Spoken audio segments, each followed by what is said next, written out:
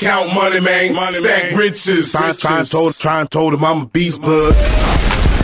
What's up, gang? Welcome to the Grindcast. Simon Arias here. Get ready, it's a new day. What's up, gang? Welcome to another episode of the Grindcast, quarantine style. Get ready, it's a new day. And I got my friend and my neighbor and woman beast in business, Melanie Mitro, in the house. What's up, Melanie? Hey there. How are ya? I'm doing great. Excited to have you on. Thanks for giving us a little bit of your time today. Absolutely. I'm excited to be here. Yeah, so I'm excited to introduce you to everybody that listens in on the Grindcast and expose a super successful female. And, you know, as I started to get to know you a little bit better and dig in a little bit better, you know, I found that you've only been in this game for, 7 years? It'll be 9 years. 9 years. Okay. Yep, 9 years. 9 years. Still fast turnaround for the amount of success, you know, that you've had. So those of you that don't know, you know, Melanie is one of the top beach body coaches in the country or in the world. Mm-hmm. And she's my neighbor also. And I met her and found out more really about her when I went to London with John Maxwell. Jim Tressel invited me. I went to London and we did this leadership retreat with John Maxwell. And I met one of the ladies over there. I think her name was Tracy. Mm-hmm. And she was a superstar. And she started telling me about what she did. And we were hitting it off, like-minded, like energy, great spirit.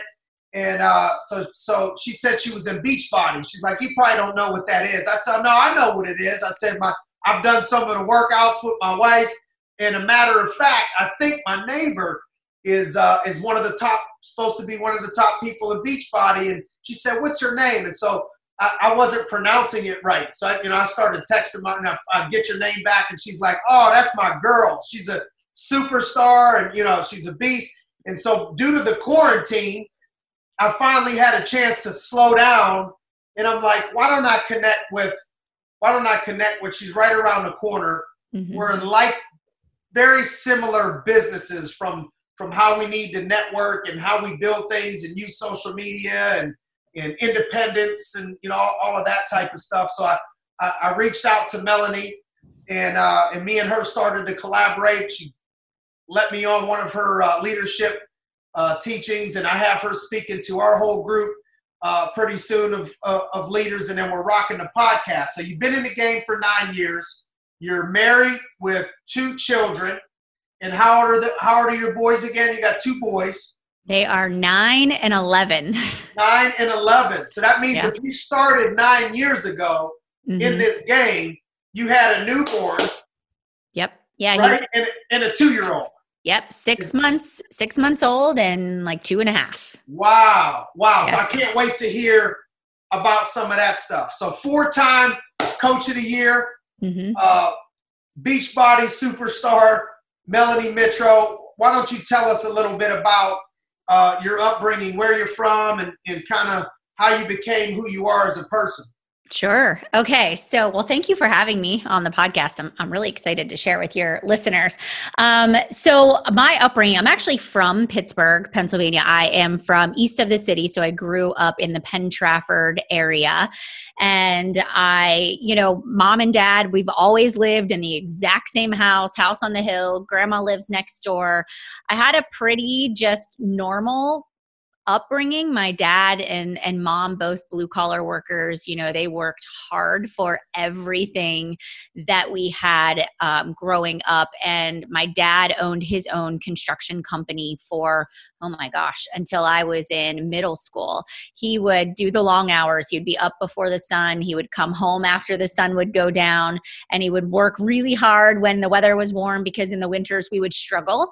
And, you know, I remember my mom like counting the change on top of the dryer to go buy the gallon of milk. And so, my parents worked incredibly hard. My mom stayed home. She took care of my brother and I. And when my brother was probably in elementary school, she decided to go back and get her associate's degree. And so she put herself through college. My dad decided that he actually has a degree in education. He's a teacher, a phys ed teacher. And so he decided that he was going to walk away from construction and try to get back into teaching. So there was this period of time where my mom was going to school and my dad was substitute teaching. I mean, I remember that it was just hard. It was struggle. We had a pop-up camper, and every weekend we would go camping, and those were our family vacations. And I loved it. I have great memories of growing up. And my parents, just even looking back at this whole sort of how everything has unfolded, my mom and dad are super positive people. They're incredibly hard workers. They never told my brother and I that we could not have something that we wanted, but they always, always told us that you can have whatever you want, but you have to be willing to work hard for it. And so they just instilled that work ethic in us from a very young age. And I'm the kind of person that if I put my mind to something, I'm going to make it happen. And looking back, there were these defining moments, right? So in high school, for example, I said I wanted to be a cheerleader, and I had never cheered a day in my life, but I went out for tryouts. I stood there, I watched all the other girls at tryouts. I recorded the music. I went home and I practiced for like 24 hours for 3 days in the mirror, watching myself, watching the other girls, and I made the team. And it was kind of that first time that I realized like hard work gets you to where you want to be, because I beat out a lot of people that had done this since they were little, right? So, going on, I went to college. I was the first, I'm the oldest. So I went to college and I got my degree in psychology. So I have an undergrad degree from the University of Pittsburgh. I went to the Johnstown campus in psychology, and that's where I met my husband, Matt. I actually bought him for $6 at a bachelor auction it's like the best story ever. He was the bachelor. I was running the auction as a fundraising chair. And you're a poor college student, so, $6, that was like a great deal. That's a whole case of beer. So anyways, I met my husband and we graduated, and I went on to get my master's degree. I got my master's degree in special education. And the whole time that we were dating and talking about getting engaged and getting married and starting a family, I was really I was dialed in that I wanted to be a stay-at-home mom. That was my mission in life. I was getting an education so that if anything happened to Matt, I would have something to fall back on. And so we planned our whole life around me being a stay-at-home mom. And so we had Landon, who is our oldest, our 11-year-old, and I went from full-time to part-time, took a different position so I could somewhat be home. Matt took a different position so that we could have a little bit more income. He needed to sort of climb the ladder. And we were living in a 3-bedroom townhouse here in Mars at that time. And we had our second little boy. And we made the decision for me to step away. Now, in my mind, and to the women out there, they probably can relate to this. Like, I had this very false perception of what parenting was going to be and motherhood. I thought for sure that I was going to be out shopping every day, Pinterest crafts in the kitchen. We're going to be taking these fabulous vacations. When you only have like an extra $100 left over when you pay all of your bills each month, there is no going anywhere. There is no vacations. There's no buying new clothes because your clothes don't fit anymore. And when you're stuck inside the house in Pittsburgh in, January, February, March, it's rough. So I had this like awful transition into stay-at-home mom life where I hated being the mom that did the arts and crafts at the kitchen table every day. I missed having adult conversation. I really had kind of lost my identity, and I really kind of went through a low point. And I made a Facebook post about eating celery and wanting to lose weight, which is weird because I'm a private person. Surprisingly, if you look at my social now, you would never know that. But I really only ever used Facebook for sharing, anniversaries and, things we were doing as a family, kids being born, the dog, when we got the dog. And so for me to post that, it was like a divine intervention for sure. And it was somebody that my husband went to high school with. His wife actually reached out and said, I can help you with that. And so I started this fitness journey because of her, and because she was sharing on her social media her transformation and her results. And so I started as a customer with the program in 2011, in May of 2000. And so I didn't actually start with the business right away. But Matt and I were just really having a hard time, and Beachbody really was kind of that thing that gave me confidence, that really introduced me to nutrition, positive mindset, and kind of started this business transformation. So it's a little bit about the beginning and who I am, up until kind of starting my business. Love it. I love it. Makes a lot of sense. The whole navigating through how you were raised, so many similarities when we get more time together that we'll share when we're out of quarantine. But the thing that comes to my mind when we talk about the similarities to our business is, I think that, there's probably was in the beginning a lot of doubters that you were going to be able to do something with this, and it's like, all right, yeah, she's into this Beachbody thing, and it's kind of, she thinks this is going to be her deal. Or you've probably coached people in now and in the past that have had, they're new or they're starting off, and they have people doubting them, or they even doubt themselves a little bit. Can you speak to any of those thoughts? Yeah.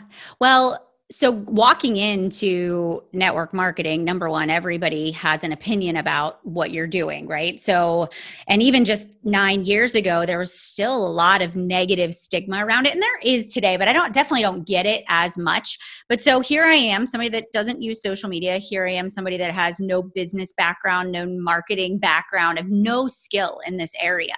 And so imagine I go to my husband who's working 11 hours a day to provide for us. And I'm like, I'm going to start a business online, a health and fitness business. So he thought I was crazy. And he also said, absolutely not. You're not going to invest, X amount of money to launch this business. It's a scam. It's a ripoff. You will fail. And he actually said, if you want to get a job, we'll put the kids in daycare and you can get a real job. And so I'm stubborn.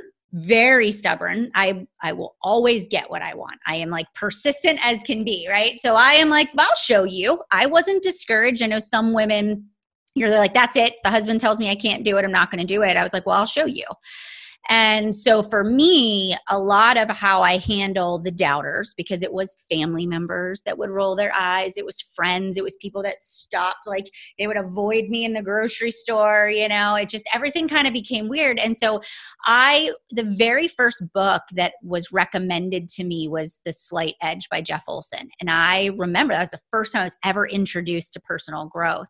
And I read that book. And so in that book, they talk about the small, seemingly insignificant daily activities that are repeated over time that create success. And I can just remember thinking, I'm going to be the person that shows up and outlasts the competition. I'm going to be the person that shows you that I'm serious about this. This isn't just some random business. And so for me, it was all about, I just knew that I had to prove myself. I didn't need to convince people, but I had to prove it. And I had to actually do that with Matt too.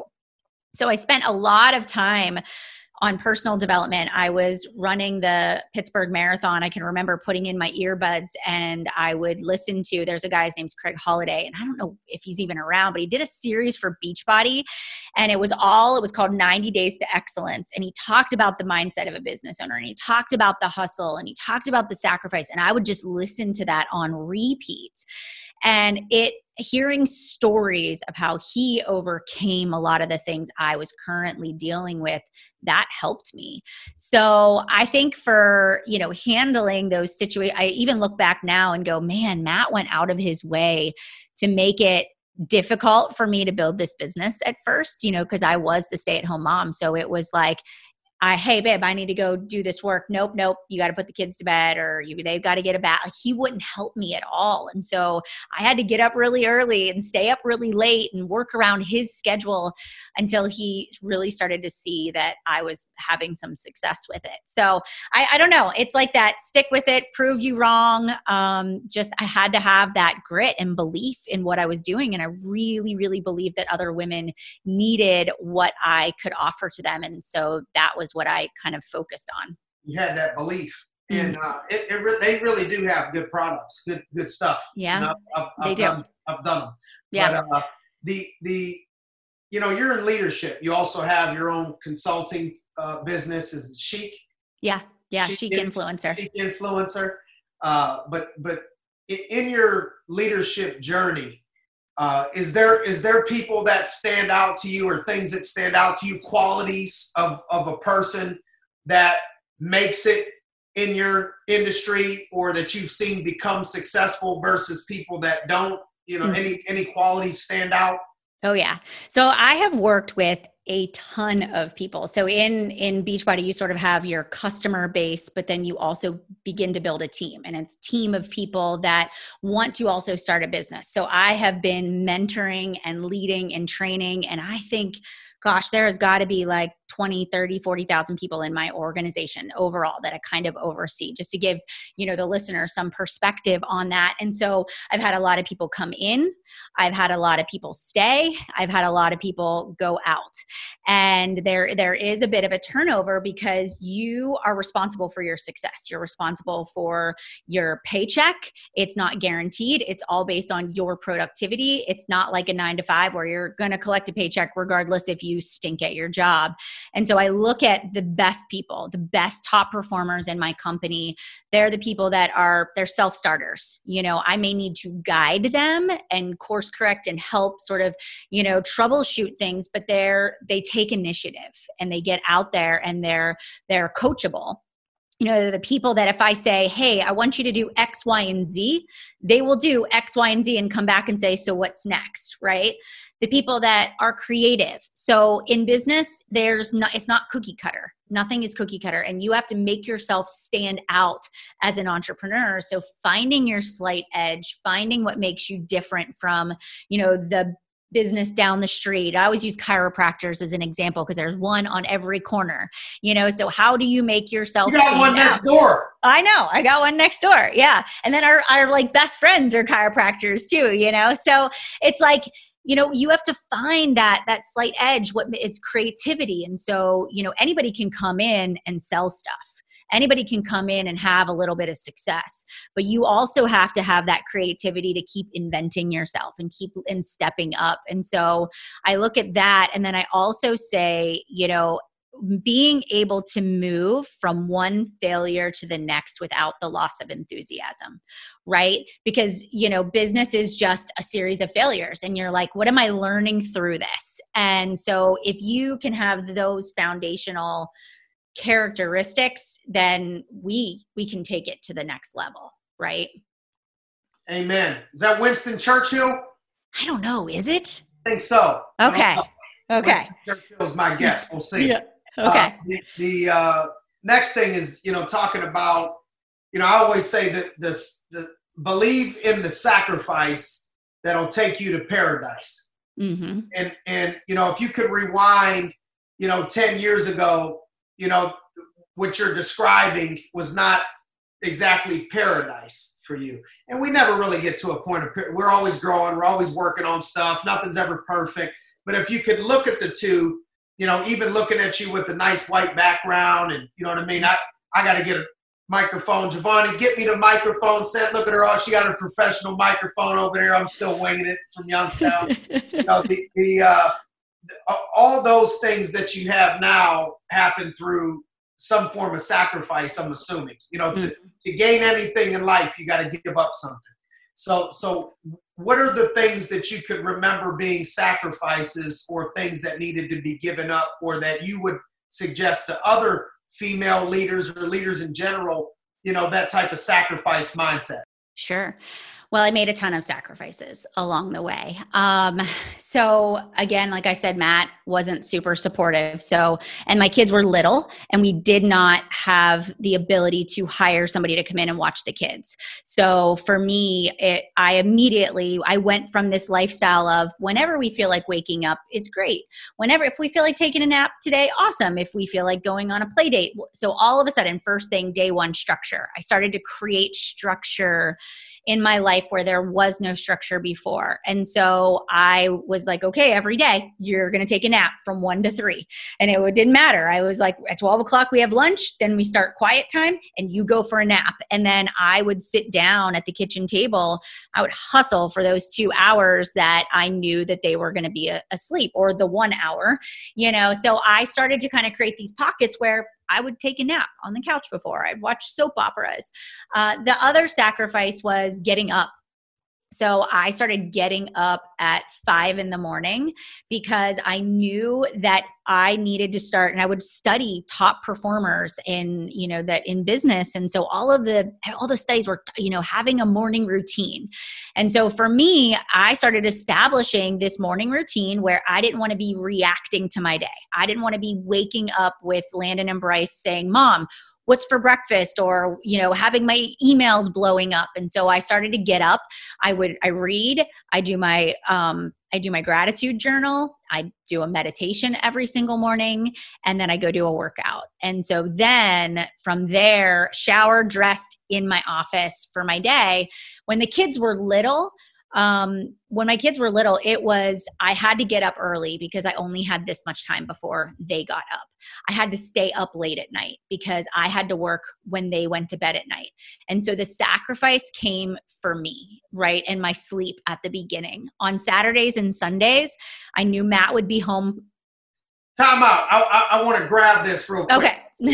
You're where you're at. But the morning routine, you just got me all excited about, because we're like fist pumping from here. I'm telling you, this is like me to a T. This is what I believe in. And it's crazy that, everybody that knows me knows I'm up at 5:15 every morning.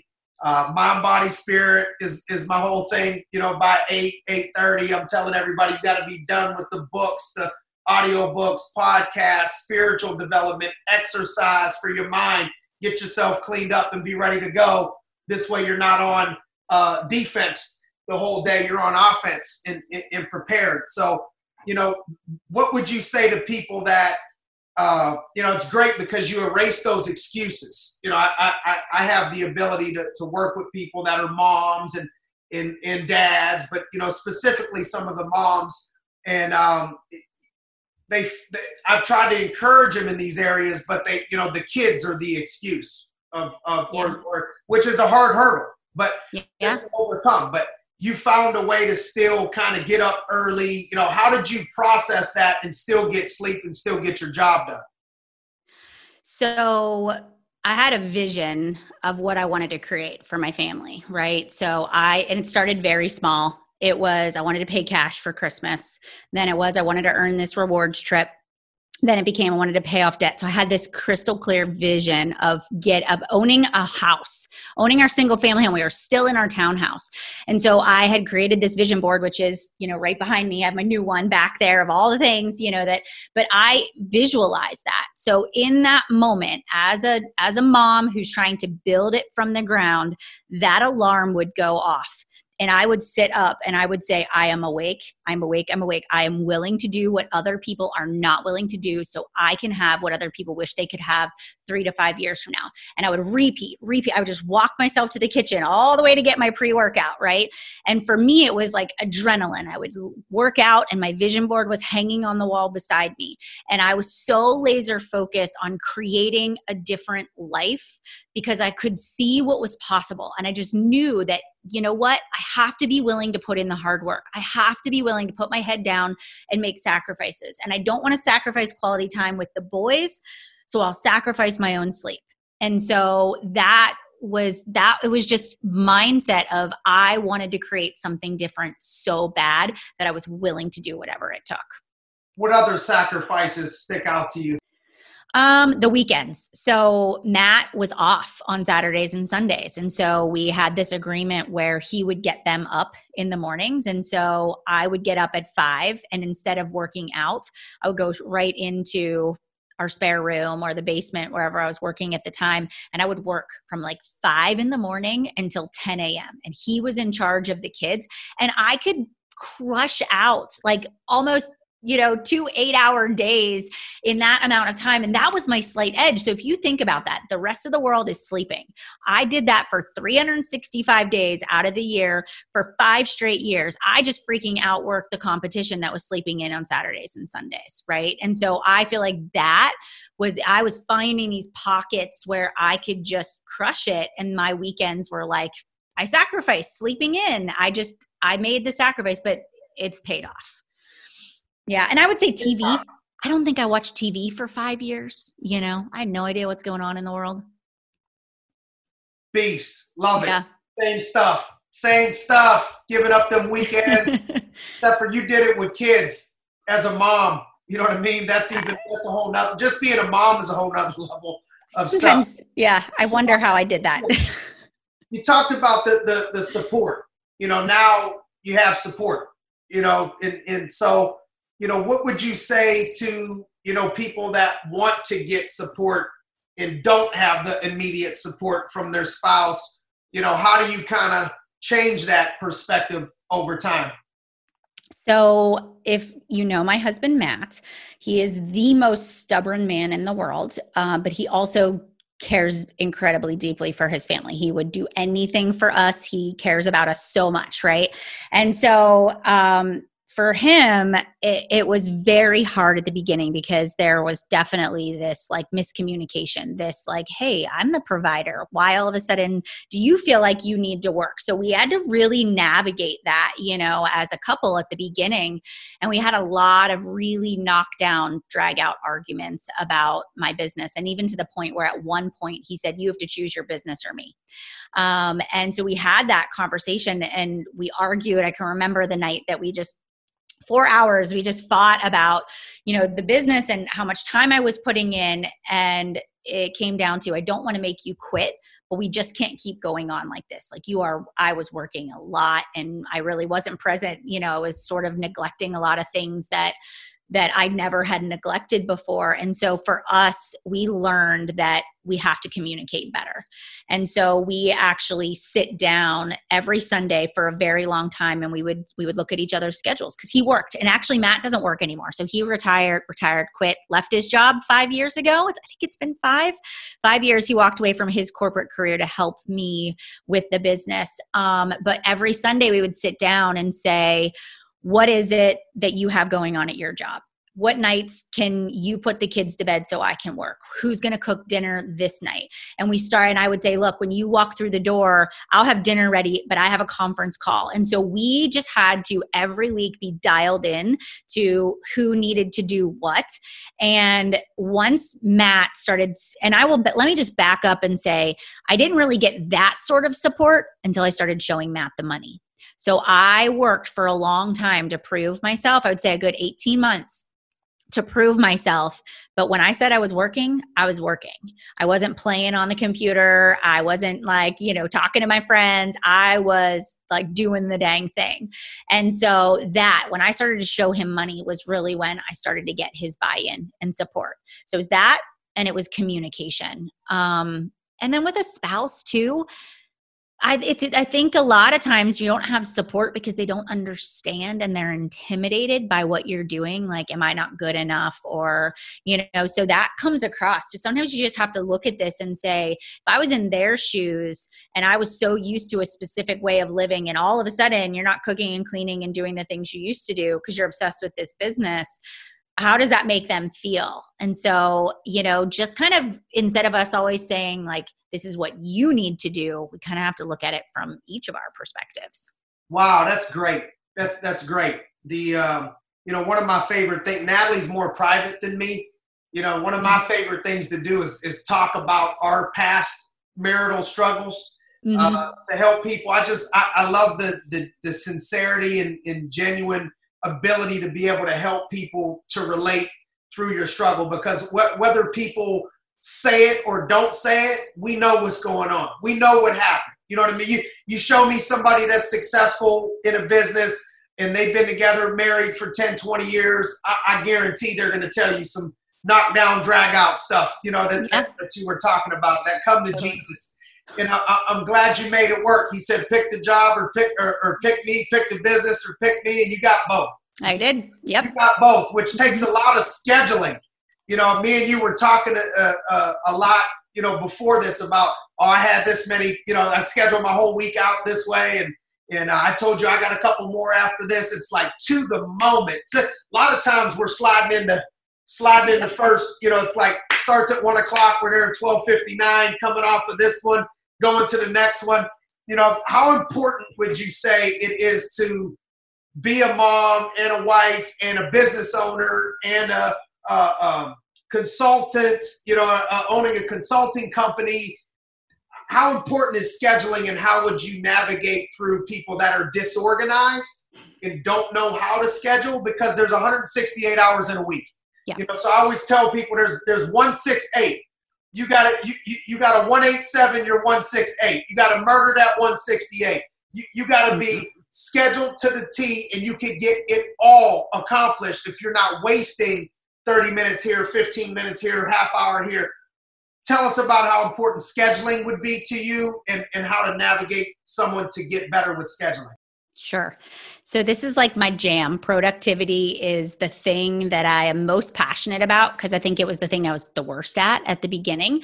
I wasted a lot of time until I figured it out. So every Sunday, I do a planning session with myself. So I review my goals from last week. Did I hit the goals? Did I hit the numbers that I was looking to hit? I always say, you know, what went well, what didn't go well.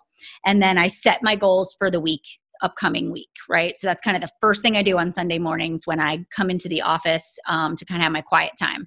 And so I do that, and then I look at the calendar. So I use a Google Calendar is what I use and have used. I also have a paper one too, but you kind of have to find your own system. So I will go in, and the first thing I do is, and this is obviously not happening right now because we are not going anywhere, but my kids have, you know, baseball, basketball. They're involved in both tournament teams, and there's practices. And so that all goes on my calendar, right? First. Then I put on my calendar anything outside, like events and family stuff, things we have to do.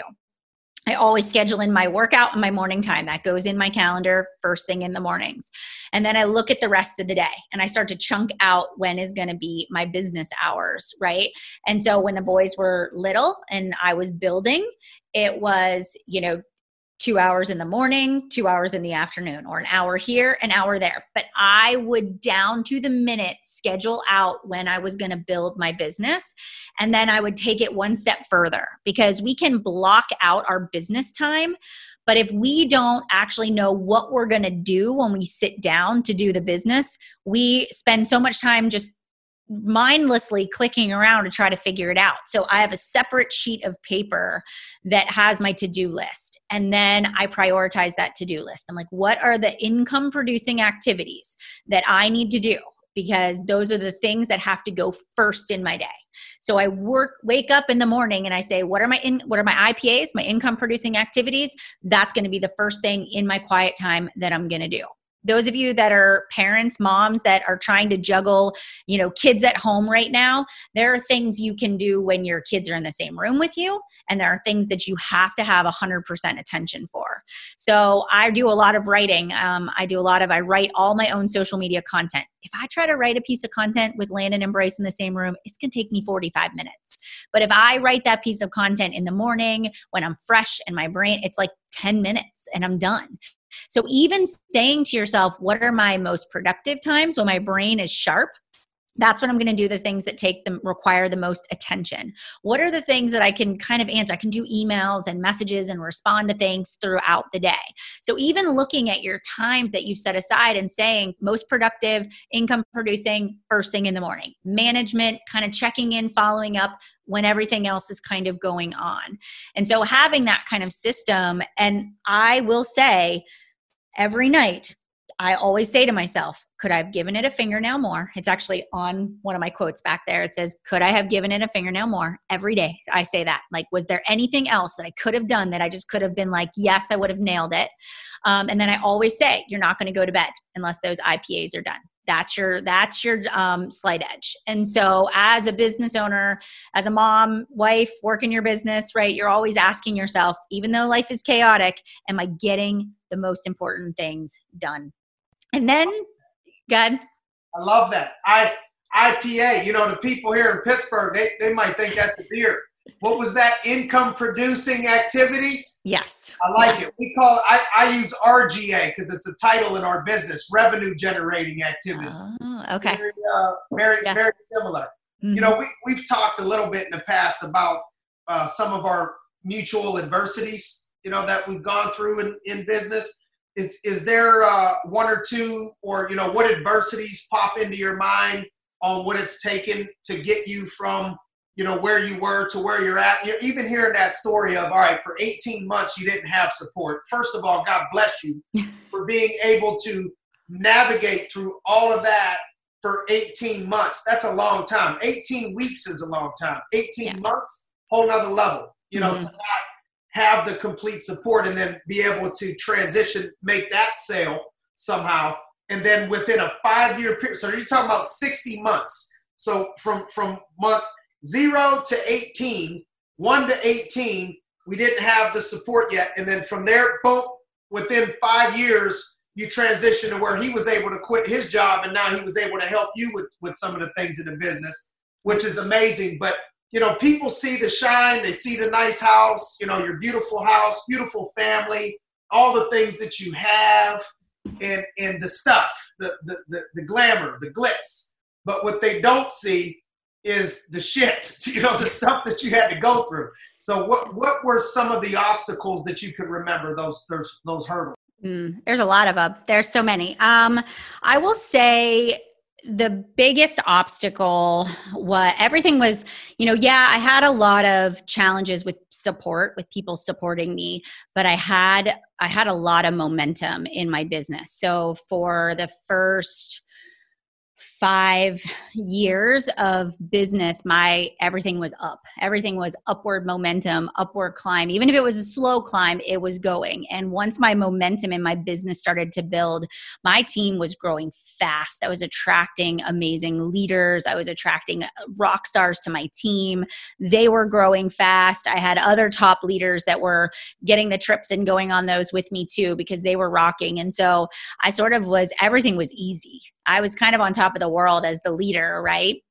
And so then all of a sudden, our company decided to adopt this on-demand model where they went from selling DVDs and these kits to now everything was on demand, and it shifted. We had like this huge shift in the way we did business. It affected just a lot of our income and the way we approached the business. And with that came a ton of challenges for my organization. It was the first time that people were struggling, right, to make money. And we had to be very creative of how we were going to approach this, how we were going to navigate through it. And I am the kind of person that I want to save everybody. I want to fix everybody. I want everybody to be happy. I am the kind of leader that will way overcommit myself, or I was that kind of leader that would way overcommit myself to make sure that everybody else's needs were met. And we were all, so I could just tell everybody all my top leaders were struggling. And I said, we're going to rent a house in Florida. We're going to go on this team retreat. I'm going to spoil the crap out of you guys. We're going to mastermind. We're going to, come together. And all I could think was, if I just get people in the same room together, they'll get it. They'll get their fire lit. Everybody will, start moving again. And I went to that retreat.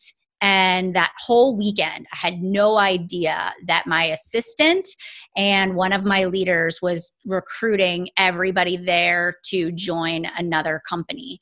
And nobody told me. Nobody told me for the 4 days that we were there. And when I came back, my assistant had turned in her resignation.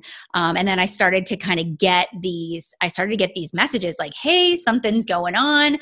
And even when I approached the person, she didn't admit it. And I could just see it. I mean, I could see it. I was getting the screenshots and the messages. And so for me, it was the first time that I had ever been betrayed in that way. And I didn't know what to do. Right. And I just absolutely, utterly broke down. And I was really vulnerable to my team about that. And I've always been the kind of leader that is, I got this, I'll handle it. Like I'm stone faced. Didn't show emotion. I was very action, and I let them see that raw emotion.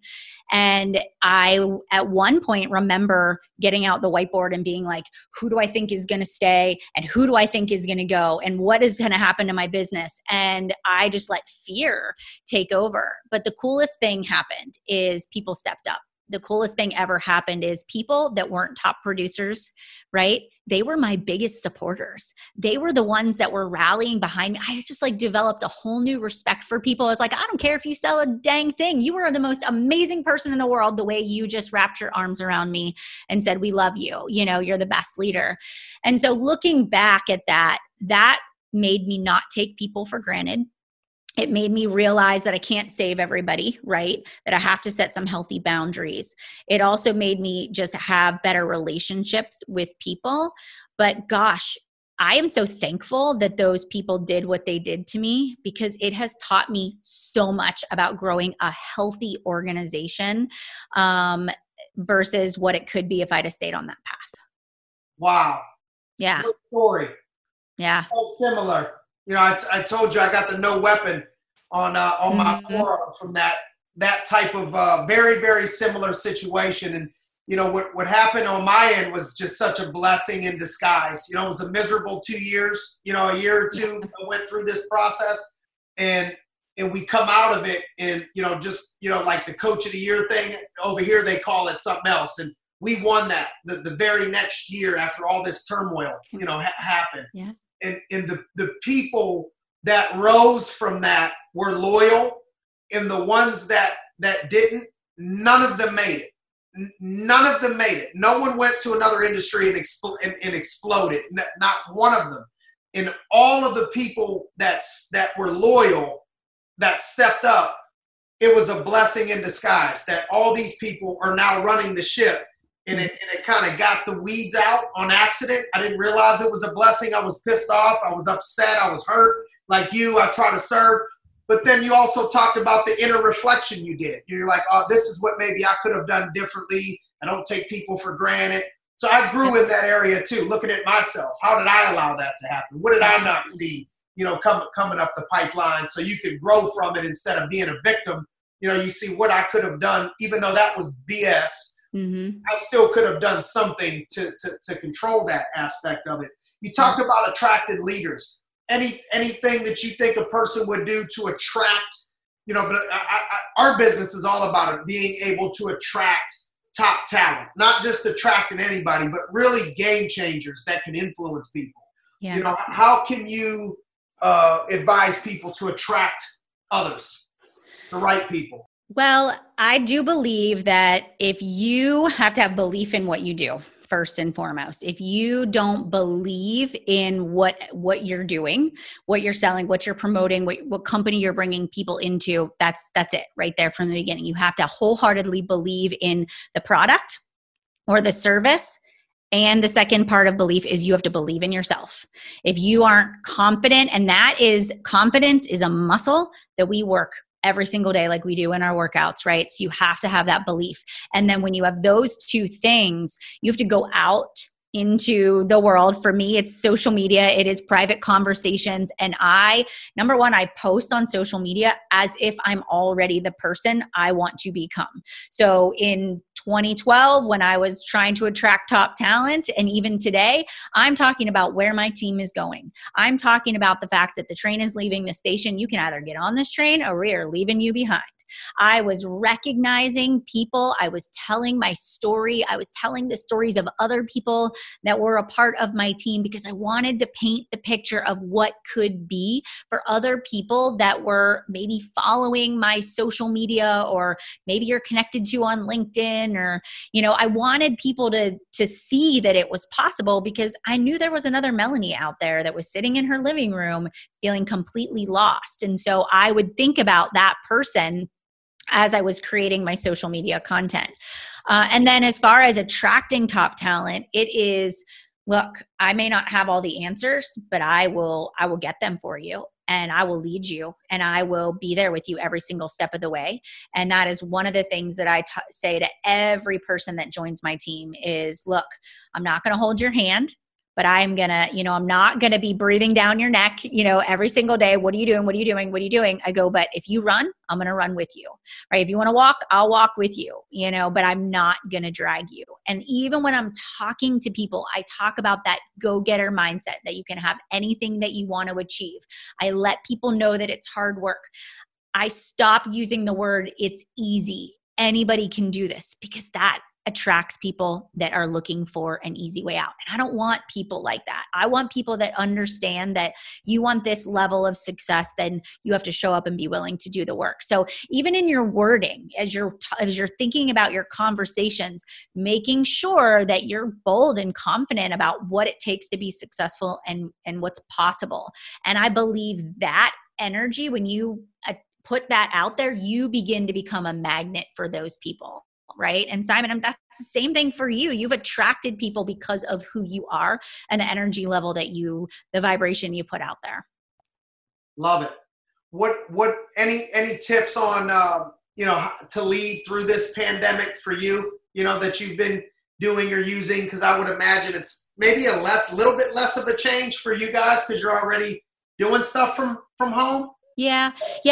That's true. I mean, we are a home-based business. So I would say the hardest thing is all of our live events. And we thrive on our retreats and our annual conferences and our leadership. Some of our rewards trips were canceled. And so even in business, I'm like, man, we're puttering out when we get to this, February trip or March trip. And then bam, that gives us the momentum we need to keep going. And so we lost that. So what we did is we did a virtual event, right? So we did a virtual summit. We had a live workout first. We did a Zoom where everybody worked out, and then we did a training. And I brought in my top leaders. I was like, okay, best back pocket, strategy for pivoting. We're creating opportunities we're just looking at things very differently. In the chic influencer side, we basically had to take our entire calendar and just take the dry eraser and wipe it off, because every speaking engagement, every, opportunity we had is now gone. And people are all of a sudden holding on to their money a lot tighter. They're not willing to spend in the mentorship what they were. And so we made some decisions about, we're going to serve people. We're going to give free advice. We're going to create some lower ticket items that can help to still generate some income, but we're kind of going to be okay with, maybe not hitting the exact numbers we want right now, but we know if we serve really well right now, we will get it on the back end, in the third and fourth quarter as things begin to turn around. So we've pivoted into serve mode, so that people remember us. They remember us whenever they're right. They have the funds to be able to invest. Love it. Great stuff. Unbelievable. I could go on and on pulling stuff from you. I even got some notes. So you're awesome. Thanks. You deserve everything that you got coming to you, because you're just getting started. This isn't the destination. This is just where we're currently at right now. We got to go to another level, and I know you're on your way to that level with me. Absolutely. And I got your back any way that I can. So, but what ways could somebody contact you, or could you give some of your social? You have a podcast as well. I do. I actually have two podcasts. So I do the Women Inspiring Women podcast. I've been doing that for over 3 years now. So you can find that on iTunes and Spotify and any place where podcasts are at. And then the Make Chic Happen podcast I do that with my business partner. So we do those. You can find me on Instagram. So it's just Melanie Mitro on Instagram. And I'm very active there. I'd say that's the place I'm the most active. And I do have a website. It's just melaniemitro.com. Love it. Yeah, I would go check out her social media. She's a beast. She gets me fired up. Who fires up somebody that's already fired up? You got some great stuff on there. I love your attitude, and I appreciate you joining us and giving some wisdom and advice and knowledge and fire to all of the people out there on the Grindcast. So thank you. Thanks for having me. Appreciate it. So thanks for joining us. Get ready. It's a new day. Count money, man. Stack riches. Try and told him I'm a beast, bud.